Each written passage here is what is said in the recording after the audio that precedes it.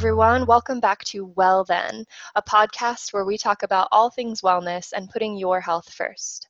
I'm your host, Megan Scherer. I am so excited to introduce not one, but two guests to you guys today. After working in fintech for 6 years in NYC while burning the candle at both ends, Krista's body nearly shut down due to extreme adrenal fatigue in 2015. In search for a natural cure, she took a deep dive into the holistic health world by traveling to numerous countries. She relocated to Los Angeles, received a degree in transformative coaching, and has now launched Kensho, a platform which will help people everywhere find individualized healing modalities. Kensho was born out of Krista's own frustration navigating the holistic health space to heal the adrenal fatigue that left her hospitalized. She soon met Danny Steiner, a health industry veteran and meditation teacher, and the two bonded over behavioral science and a shared mission to make holistic health more accessible. Kensho debuts at a time when national health is at an all-time low, forcing consumers to explore new healthcare options, making Kensho a timely, modern guide to holistic health. I'm so excited for you guys to hear the conversation that I share with Krista and Danny all about what holistic health is, what are some of the areas of brokenness in our current healthcare system, as well as some potential solutions to that. And finally, how you can walk away from this episode with building your own health toolbox and having go-to practices that you can count on to keep your cup full. All right, Krista and Danny, welcome to the show. Thank you guys so much for taking the time to chat with me today. Thanks for having us, Megan. Nice to be here. Absolutely. I'm so excited to dive more into both of your stories and how Kensho came to be. And I know there's a lot of other exciting topics that I can't wait for our listeners to hear more about. But yeah, I'd love to start with both of you just sharing a little bit about your stories. And I know you each have personal health journeys that led you to cross paths and be inspired to create what Kensho is to begin with. If you want to give us a little bit of background. Sure. So, as is the case for many founders, it starts with a problem that you can't seem to solve for yourself, and then perhaps you do, and you want to share that solution. In my case, I got sick and had adrenal fatigue that turned to failure to Addisonian crisis. And despite spending 2 years working with a team of skilled conventional physicians, I just wasn't getting better. And at that point, I was taking cortisone injections every month, which is what you'd also take if you were a very large football player who gets hit in the head. But I was a 28-year-old woman, and I was hospitalized and told that the only solution to keep me out of the hospital would be upping the dosage of my prescription. So more drugs more often. And that conflicted with everything I knew based on being raised as an Oregonian with hippie parents who lived outside the conventional medical system. So I'd sought out solutions and I found them, but it took me years to find them. And I realized that in those years, I could have been well. And I wondered, why was it so difficult to help people find what they need, to understand their options, and then to vet whether or not that provider was the right person for them. And so I was sitting on this question and trying to figure it out. And then I met Danny. My background's a little bit different. I was lucky enough to be exposed to meditation and a lot of these practices very early on. But what has interested me in holistic health is the struggles that my family have gone through. Many members of my family have autoimmune diseases, from Crohn's to ulcerative colitis. And I've found that holistic health remedies, meditation, having a vegan diet, reducing stress overall, can be really, really great at reducing the possibility of autoimmune diseases. And so for me, it's about helping my family and helping others who have these sort of diseases get well when maybe the conventional medicine system has failed them. Yeah, and I love, what you both acknowledge, that a lot of founders in particular end up using their own personal experience and their journey to create a bigger mission and have an impact in a way that they wish they had been helped when they were struggling. So it's really cool to see what you guys have created from your own journeys. So can you share a little bit about, obviously you guys crossed paths, and somewhere along the way, the idea for Kensho came to be. So tell people a little bit about what Kensho is and what it's used for. We did cross paths, and the idea percolated pretty quickly, though we didn't realize it at the time. We went on a long walk.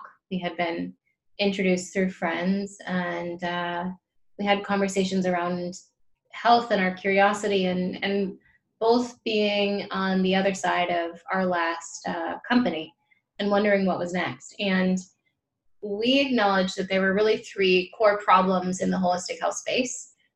It was really hard to know what your options are. When you look at conventional medicine, you can go to a doctor and they'll quickly route you to the correct specialist in a matter of seconds, because there is a pathway. It's what they call an ontology. It helps you sort and figure out what to do. And then we also realized that there was a lack of curation. How did you actually know what provider was good or bad? So now you know, okay, potentially you know what your options are, you know what providers are good or bad, but now the question is what's right for you based on what you're working on in that moment. And we recognize that for most people that turns into months, if not years of research to find something that ultimately solves their problem. And we wanted to create a platform that would solve all three. So we've created Kensho, which is a holistic health platform that we think brings ease to an otherwise unfamiliar space and really introduces trust by backing all of our providers with information and in-depth research with the world's largest scientific publishers as partners. And we're really proud to say that today we have thousands of providers across practices that include everything from acupuncture to Ayurvedic medicine to traditional Chinese medicine to functional medicine, board certified physicians, wellness therapies, and some things that are emerging in the more esoteric and spiritual space, like energy work, and therapists who use astrology as a reflective tool. So I love that you guys have such a wide array of practitioners on your platform, because when we're talking about this conversation of holistic health, I think we all know that there's no one-size-fits-all approach, and that everyone's body is going to require a unique approach and different modalities to address whatever it is they have going on. And so for most of the people listening to this show, they're familiar with conversations already about holistic wellness, and more of this kind of holistic approach to health in general. But for people who are listening who might not have as much familiarity, how would you describe the basic differences between a more traditional Western approach to medicine and a holistic approach like the practitioners on your platform offer?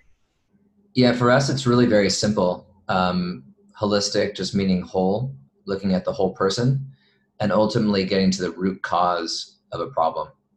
Whereas conventional medicine, it can do that. We're not saying that all conventional medicine is bad, far from it, but most conventional medicine is looking to solve an acute problem, a symptom, and we're looking at the bigger picture. Yeah, absolutely. I love to look at it in that way as well, because it's like the analogy that I use is that in Western medicine, oftentimes, if you have a headache, you'll take an ibuprofen.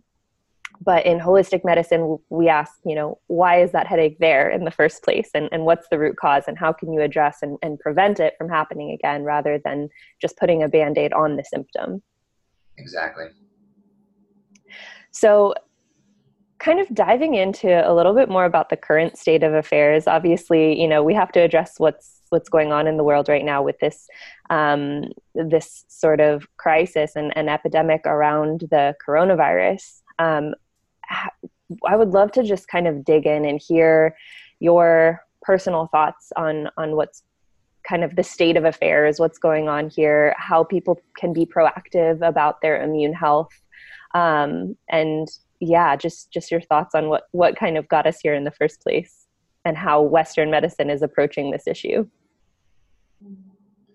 Yeah, I think it's a really interesting moment for us, and I think it's a good moment to reflect on our healthcare system on the whole, looking at our health in a more systemic way, and looking at our health and our familial ties more granularly.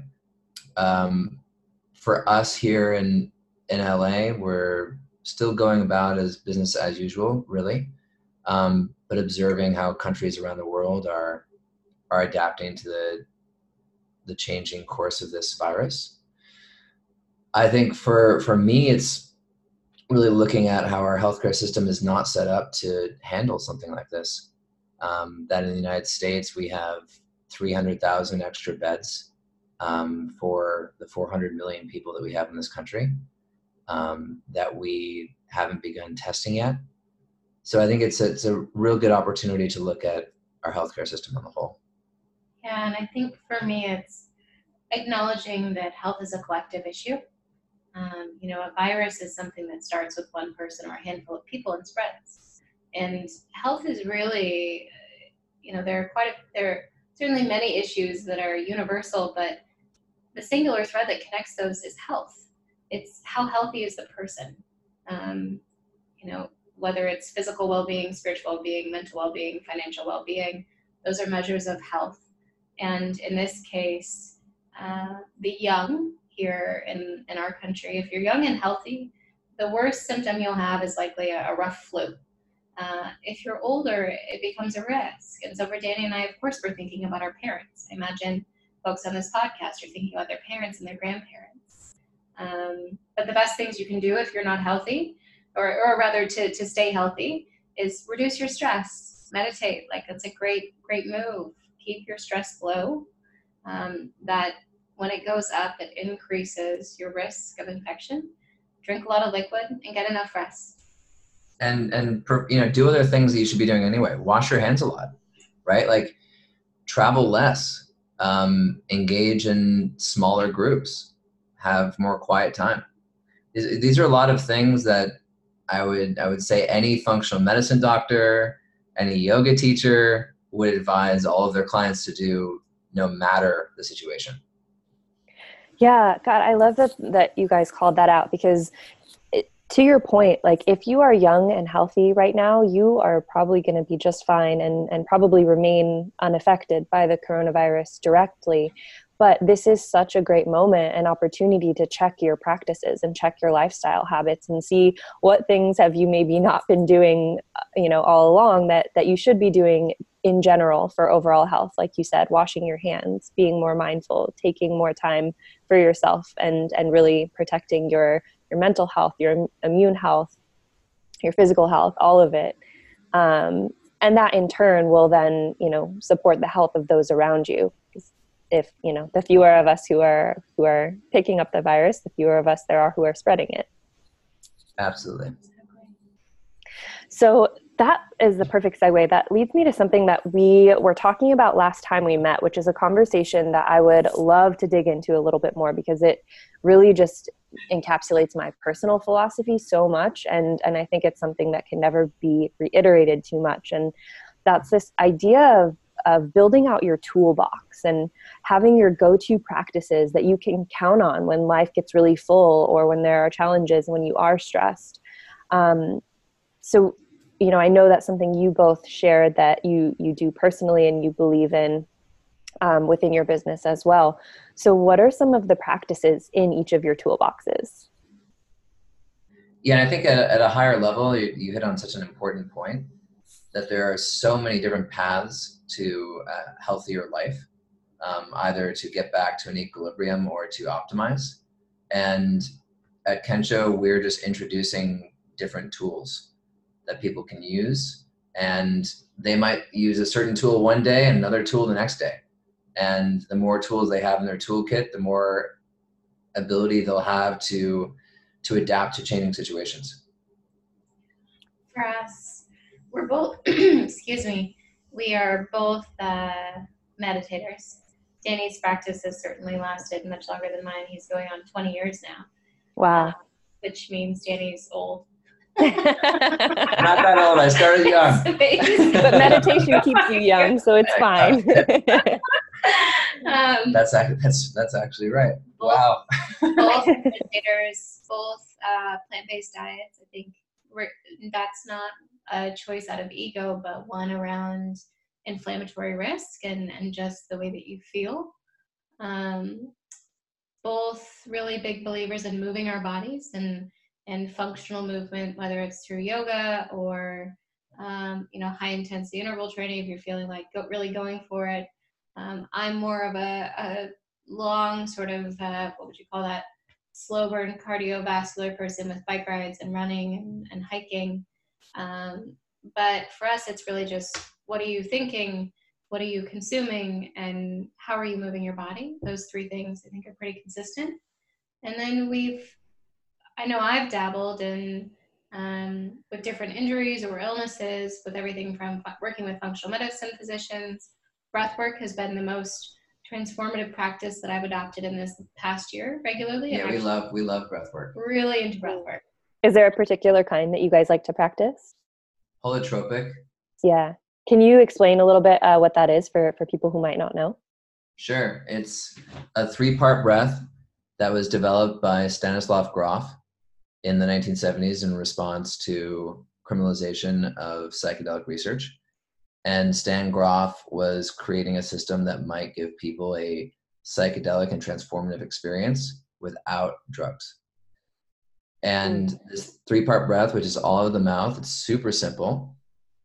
And it allows you to drop into your body unlike almost anything else and move through things and really experience some wonderful, wonderful, profound moments in a very short period of time without really any introduction to it. Yeah, in my experience as well, it's been one of the most powerful forms of breath work. When you guys practice it, do you get the kind of cramping in your hands, or like your hands make shapes? Yeah, absolutely. Like your fingers all come together. Yeah. Almost like a dinosaur, like T-Rex sort of. It's such a bizarre sensation, and nobody prepared me for that before the first time I practiced holotropic breathwork. So I was like, "What is happening?" Totally, you're like, "Am I dying? Is this the end?" Yeah, this is it for me. Wow. Yeah, we've had some really amazing moments with breathwork. Well, we might as well go there on this podcast. I actually had a full body orgasm in front of a strong 500 people at a founder conference. So imagine being in front of 500 people you don't know, but who are also founders of companies. And my body just went there. It was the most in-body, out-of-body experience I've ever had. And keep in mind, this is just an active meditation technique that induces a theta state in your brain, which means it induces really like a REM sleep pattern, and then forces energy through your body. And apparently that was what my body needed to do. How long had you been like practicing the breath work for before that happened? Like, was it like a 10-minute, a 20-minute session? Like, how quickly did that happen? Because I've practiced with this practitioner quite a few times since, I think it was 30 minutes. It's typically 30. It may have been 45, but I'm fairly certain it was 30. And I've never experienced that before, but he's become a dear friend of both Danny and I's, and that does happen. People have crying fits. People can get to a state where they actually feel like they're going to throw up. People can throw up. Yeah. It's just moving whatever is stuck inside of you. So I guess that was stuck inside of me. That's not a bad side effect. I mean, maybe in front of 500 people, but. Oh, I mean, if that's the side effect of breathing, I think more people would do it. More people would learn to breathe, yeah. A lot of people were asking what she was taking. They were like, right? What was that? You are glowing. I'm like, well. Sign me up. Yeah, exactly. That's amazing. Those are all, I mean, such great practices. And something that you alluded to as well is this idea that, life is cyclical and has its seasons. And sometimes you won't be able to stay on your routine or follow all of your favorite practices. So would your advice just be like, have as many tools in your toolkit as possible so that you've got other things to turn to during those times? Or how would you recommend navigating those times where you aren't able to be kind of fully in your ideal routine? Yeah, I'd certainly recommend that. I think it's important to have, your one or two that are foundational. I think consistency is really, really important with a lot of these practices. And ultimately, being gentle and patient with yourself, that you're going to mess up, you're going to forget to meditate one day, or maybe it's a week or whatever, maybe it's a month, to not judge yourself and come back with a really gentle nature and just move forward with ease and with hope for how you're going to show up tomorrow. I love that. Krista, you mentioned something before that I actually want to dig into a little bit more, because I think it's a really interesting point and definitely worth expanding on. When you shared that you're both plant-based eaters, you said that it's not from a position of ego. And I think it's such a great call out. And it was just such a quick moment that I want to unpack that a little bit more, because I think there are so many conversations right now about the various different benefits of a plant-based diet. And, those benefits can range from benefiting the planet to benefiting your body to, continue to fill in the blank. But I think that the conversation can be ostracizing sometimes and confronting for people who, think that they're being like shamed for their food choices. So I was hoping you might be able to just expand on that a little bit more and what you meant by it not being from a place of ego. Yeah, I think, certainly on the West Coast, the choice of sort of that tone of I'm vegan. Right. It is just exhausting, because it is an energy behind a choice. It's not the choice itself. It's this self-preciousness of choosing something that's holier than thou. Mm-hmm. For me, it was a more recent choice to really go for it.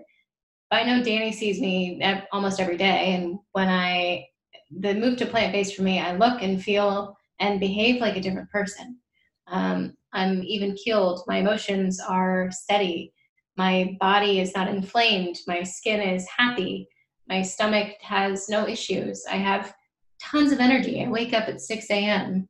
and drink a celery juice. Not because I think I'm great, but because I feel great.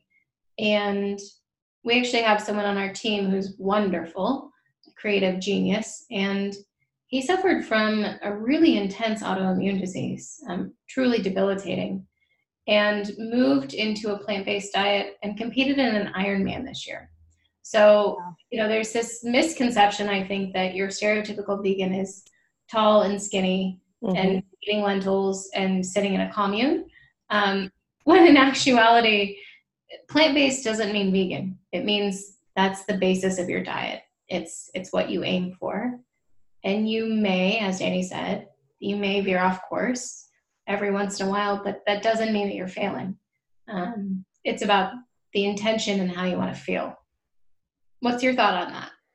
Yeah, I mean, I really think you hit the nail on the head there. I think more people need permission to explore a plant-based diet because, it will help them feel better, and it will help them, heal conditions that might be chronic that they might have been dealing with for a long time, and to realize that it doesn't have to be this holier than thou thing that is a very, very strict all or nothing.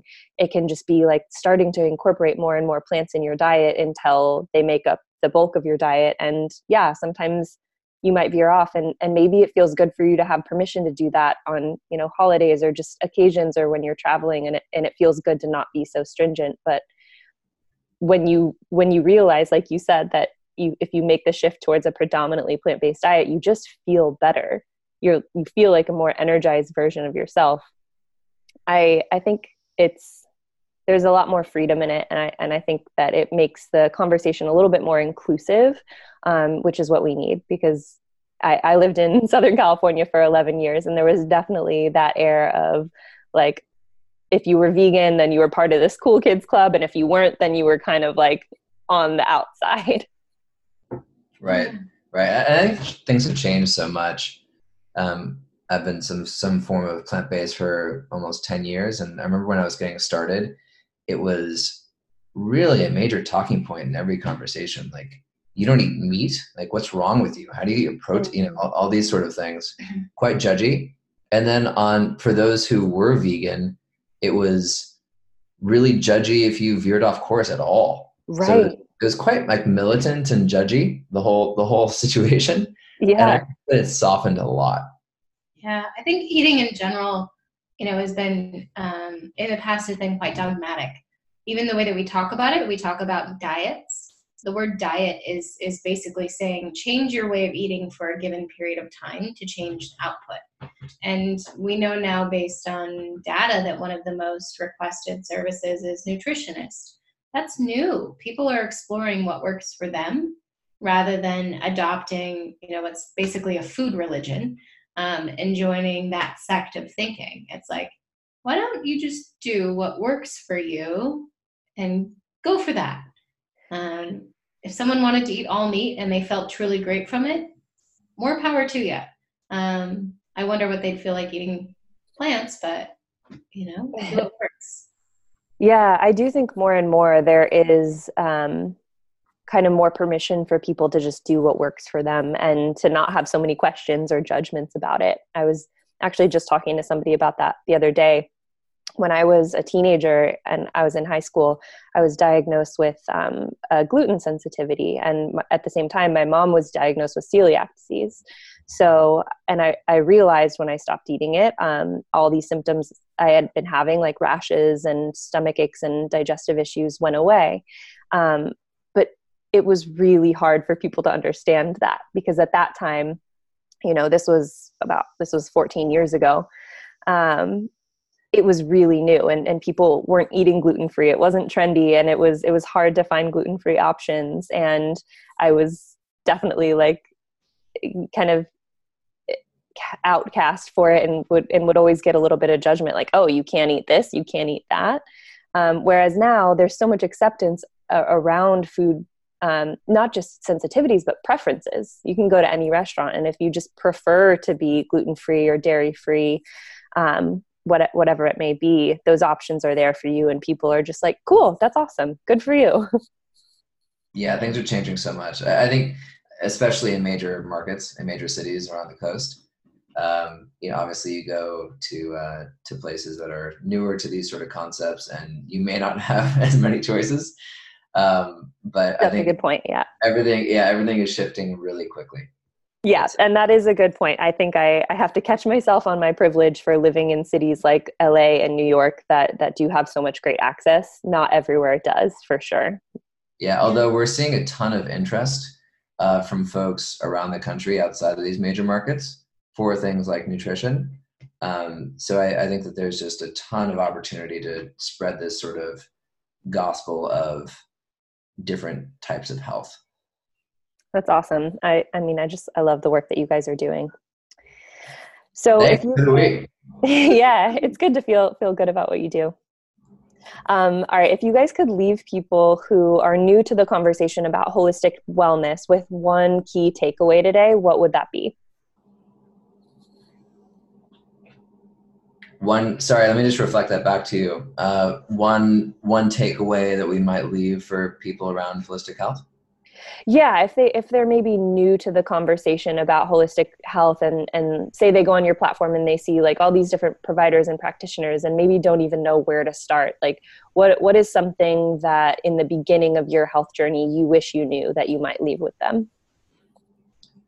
I guess that there's something for everyone, and that if you have any form of curiosity, you can find something that will spark that interest. That there are infinite rabbit holes that you can go down to explore information and providers. So I would just say stay curious, and whatever pops into your head as something that you're curious about, promise that you can get deep into that and learn a ton, and that will lead you to where you need to go. Oh, that's great. I love that. Curiosity is a good solution for most things. How about you, KB? I'd also add that you don't have to do it alone.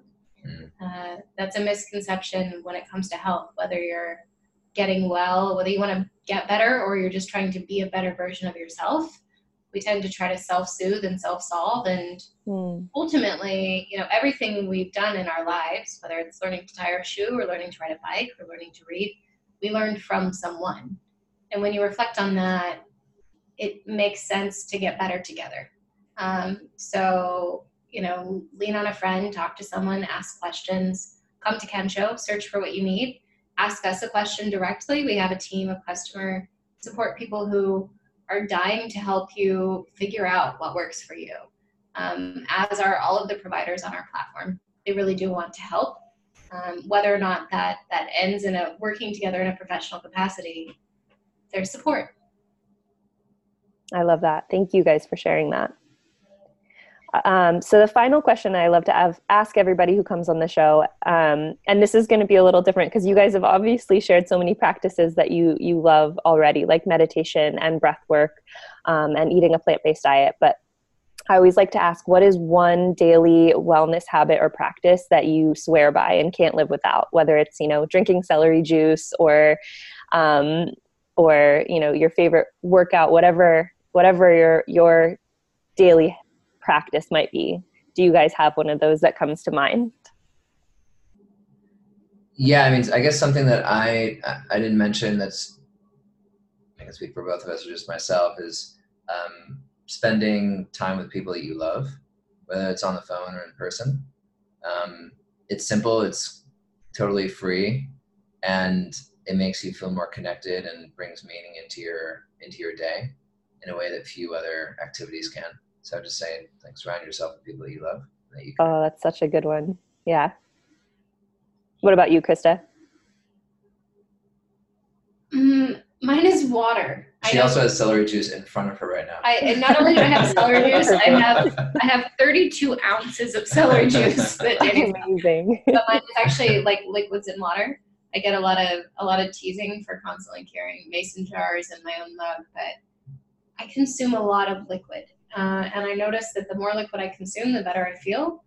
And oftentimes when I feel crappy or I'm grumpy, I'm dehydrated. So I start the day to alkalize my body with warm lemon water, and then I take it from there by adding more liquid.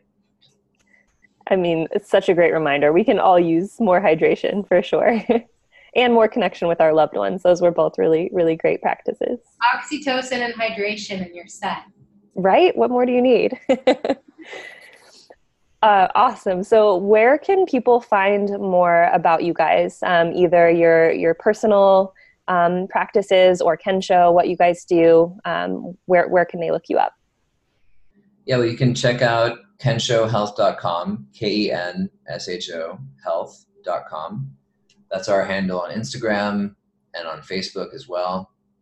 Twitter, I think it's Kensho-health. Feel free to follow or engage on Instagram. Mine is Dastein with an E, DASTEINE. And mine is Kberlinc, KBERLINC. And yeah, we're very accessible. Happy to receive emails. Happy to have chats. And yeah, look forward to engaging with some of your listeners. Awesome. We will be sure to link all of those links in the show notes below. So for anybody who's listening, make sure you go and follow both of these guys and Kensho and check out the work that they're doing, because it is so important. Everybody can benefit from it. And I'm sure that you will all find a practitioner on their platform that resonates with you and that you would love to work with. So thank you both so much for coming on the show today. And again, thank you for the work that you're doing and for sharing about it and continuing to spread the good word. Thanks so much, Megan. Really enjoyed this. Thanks, Megan. Yeah, look forward to seeing you again in person. Absolutely. Yes, I'll definitely be getting back out to Los Angeles soon. And for everybody who's listening, thank you so much for tuning in. As always, make sure to subscribe to the Well Then podcast for updates so you can be the first to learn about the latest new episodes when they come out. And until next time, have a happy and healthy day.